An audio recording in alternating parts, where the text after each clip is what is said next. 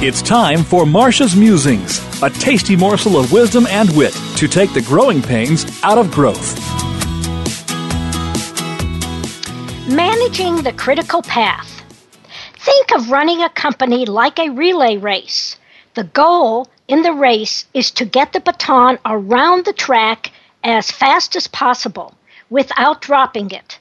To win, the team must have a system whereby each person knows his or her responsibility to complete that leg of the race and then hand off the baton smoothly and efficiently to the next runner.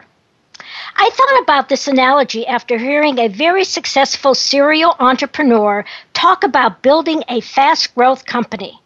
His view is that in every company there are a series of critical paths, courses that employees have to run, as well as essential activities or milestones that have to be completed by one person or team or department before another can move forward. He saw his role as managing that critical path.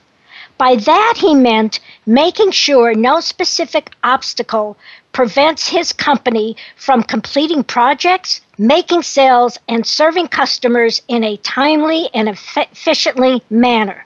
In other words, making sure that the baton is handed off without dropping so that the next stage of the race can be run. I like this way of thinking about managing entrepreneurial ventures. It clarifies the role of the CEO. As long as each person gets his or her job done, then the critical path is open.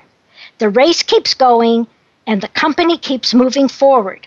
However, if a person can't get that job done, then the CEO must step in and clear the way so that the race can continue. Listeners, as CEOs and business leaders, how well are you managing the critical path of your company?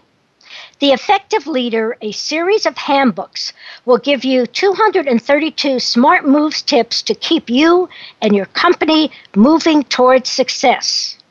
Contact me at Marcia, Marcia, at smartmovescoach.com or call 972-380-9181.